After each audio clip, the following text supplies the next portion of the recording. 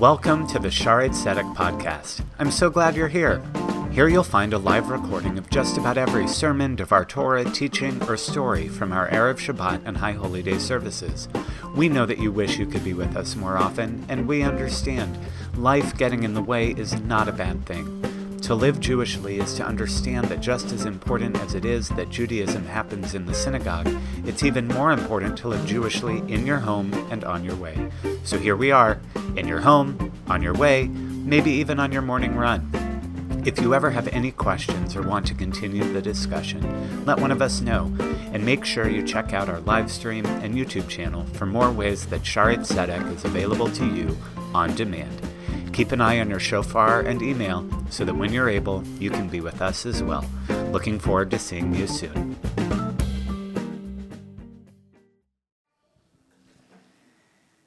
Imagine, if you will, a time of uncertainty.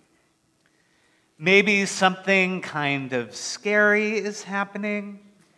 You hear voices surrounding you, some playing into that fear, some promoting chaos, making guesses as to what's actually happening, when no one, it seems, really knows what's happening.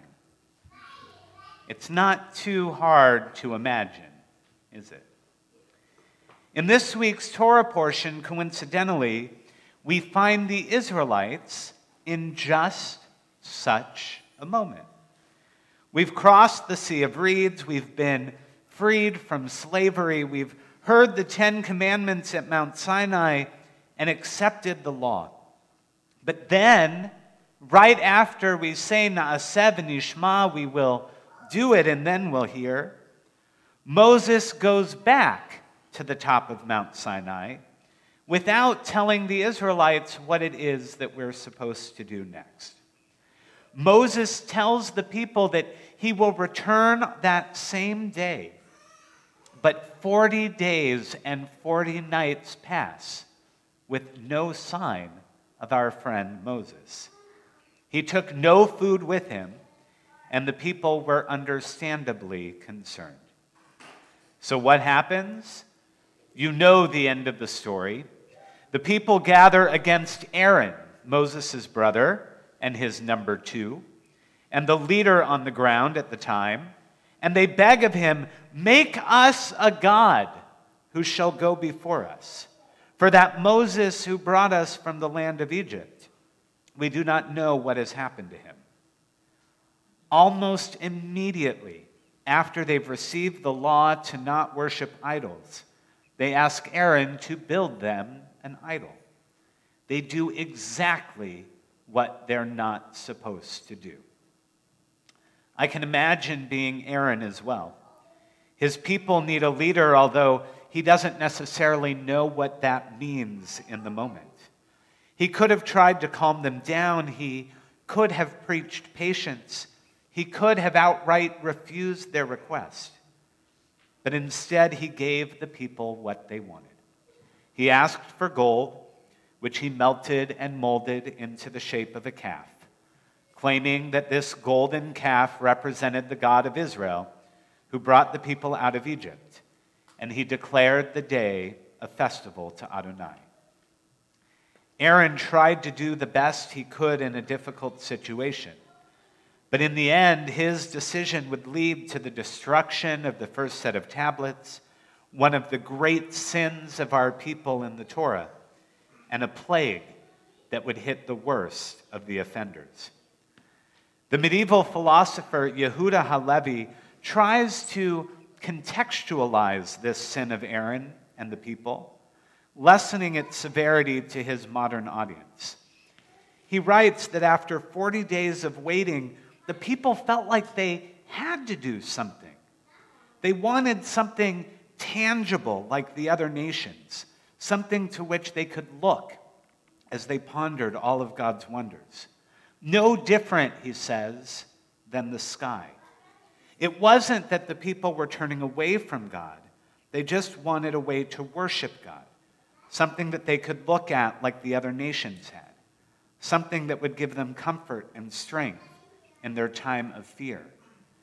Their intention was right. They just acted upon it in the wrong way. As I read this Torah portion each year, I might be alone in the rabbinic world in finding a little bit of humor, seeing these events as almost a bad sitcom, and I'll explain how. What the people don't know, and the great irony of this story, is that while the Israelites were at the base of the mountain losing their patience, demanding something physical that they could see and touch in their worship, God was giving Moses instructions for the Mishkan, the tabernacle, the sanctuary that would carry the tablets and ultimately become the temple in Jerusalem. The reason Moses was gone for so long was because the Mishkan itself was so detailed and complex that 40 days was necessary for the instructions. The people wanted something tangible, and God was giving it to them in a way they never could have imagined. They just didn't have the patience to wait. I wasn't expecting you to laugh, but you see the humor a little bit. No, I know everyone at home does. Now, the story is far from a perfect parallel to the uncertainty we feel today. The mountain at which we stand is one for which there are answers, even if we don't fully understand the question. We have that blueprint. We know how to wash our hands, how to keep our distance. We know we're not supposed to touch our face, even though it's so... Two of you, right when I said it. It is so hard not to touch our face. We know that we're supposed to stay away from large gatherings and stay at home if we're at risk. I know that many who are used to being with us on Friday nights are watching from home this evening, and perhaps many who are not used to being with us on Friday nights may also be watching from home this evening, looking for a bit of calm, inspiration, solace in the midst of this storm. We also have 2 B'nai Mitzvah families with us tonight, and I know that each of you are missing family members and friends who were unable to travel. And you too are doing everything you can to prevent the spread of the virus, even as you celebrate this momentous occasion. Even as we do our best to follow that blueprint, the chaos symbolized by the golden calf is still a risk as we stand at the base of today's Mount Sinai, waiting for our Moses to return, waiting for what we pray is the calm at the end of the storm. To want to take care of our families makes sense. And of course, we need enough food and soap and hand sanitizer and toilet paper should we end up unable to leave our homes. But to hoard supplies to the detriment of our neighbors is to worship the golden calf of today. To recognize the transmission of the virus and to look to other countries for both the do's and don'ts is to learn from others' blueprints of their Mishkan. But to place blame or promote stereotypes and hatred is to build a golden calf at the base of our mountain. And as we learned from Utah Jazz center Rudy Gobert, who, in mocking the restrictions the NBA was placing on media and interviews, touched every microphone and recording device that was placed in front of him, high-fiving and hugging his teammates as well, only to test positive for the virus 2 days later. Ignoring the threat could be the worst golden calf of them all. Caution is not an overreaction. It's our responsibility. And while personal hygiene and social distancing whenever possible is perhaps the most important response, flattening that curve I hope we've all seen, ensuring that our medical institutions are prepared to provide the help that we fear many will be needing in the weeks to come. Even as we distance ourselves, we must find ways to maintain a sense of community and inclusiveness as we do. For loneliness and depression are potential golden calves as well. As a Shaarei Tzedek community, many already watch their live stream services together with family, and others may choose to utilize our Facebook streaming over our other options so that you have the ability to speak to one another in the comments. Now, I never encourage our congregants to talk during the service, but those of you on Facebook may choose to utilize that option more than we have in the past. We always see a few Shabbat Shaloms from Gainesville or from Washington or Oklahoma, but maybe you'll share some conversation, some discussion, and I look forward to seeing that which you'll share with one another. You might even want to discuss the sermon. In fact, if you're one of our Bar Bat Mitzvah students watching right now and you comment, we can count that as being here as well. Perfect. Perfect. And virtual communication aside, we as a greater community and our friends and families should use this time for more communication with one another. More phone calls, more texts, more check-ins with the people you love, and more meaningful connections, even as they become fewer and fewer physical ones.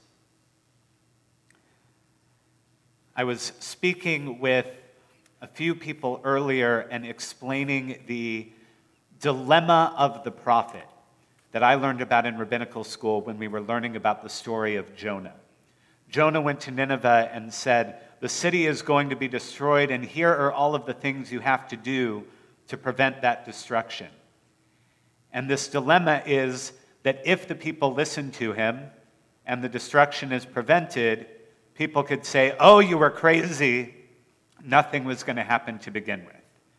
And if the people didn't listen to him and the city was destroyed, there was no one left to tell him he was right. Our prayer is that all of this caution is unnecessary. But I know that we as a congregation are going to continue to learn and explore and encourage our members to do everything they can to stay safe and at home and to be cautious.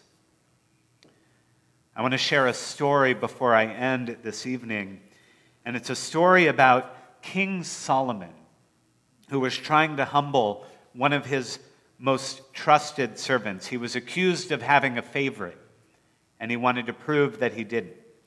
So he sent this servant to find something that would make the king happy when he was sad and sad when he was happy.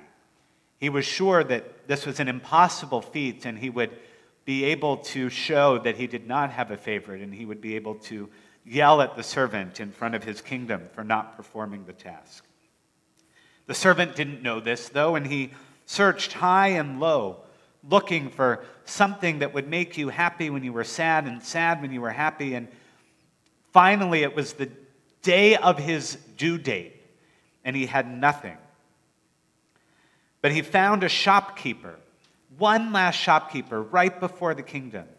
And he told him his task: "I need something that will make you happy when you're sad and sad when you're happy." And the shopkeeper rushed in and gave him a ring that had 3 words engraved in it. I had to count quickly, but 3 words. And the servant couldn't read, so he didn't know what those words were, but he had no choice other than to trust the shopkeeper. When he arrived at the kingdom, King Solomon was laughing in celebration, knowing that he had outsmarted his servant. But when he looked down, his smile quickly changed to a scowl. The ring said 3 Hebrew words: Gam ze ya'avor. This too shall pass.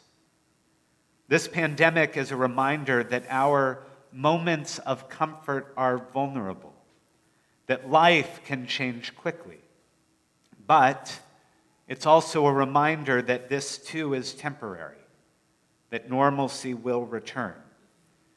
We'll be there for one another through this vulnerability, and will be there for one another when we return from it. For many, those in the medical world and those who will find themselves directly impacted, the chaos that may ensue over the coming weeks could be unavoidable, and we will be there for you. For others, however, who've found their travel canceled or are spending time that would normally have been spent at work or school or hockey games and are finding more time at home, you may find a somewhat eerie calm and quiet to which we're not so accustomed in today's rapidly moving world. The poet Lynn Unger suggests that we think of this time as an extended Shabbat in her poem Pandemic, which has been making its way across all the rabbis of Facebook, and I wanted to share it with you tonight. She writes, "What if you thought of it as the Jews consider Shabbat, the most sacred of times? Cease from travel. Cease from buying and selling. Give up just for now on trying to make the world different than it is. Sing, pray, touch only those to whom you commit your life. Center down.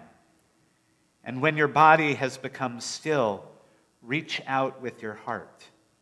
Know that we are connected in ways that are terrifying and beautiful. You could hardly deny it now. Know that our lives are in one another's hands. Surely that has come clear. Do not reach out your hands. Reach out your heart. Reach out your words.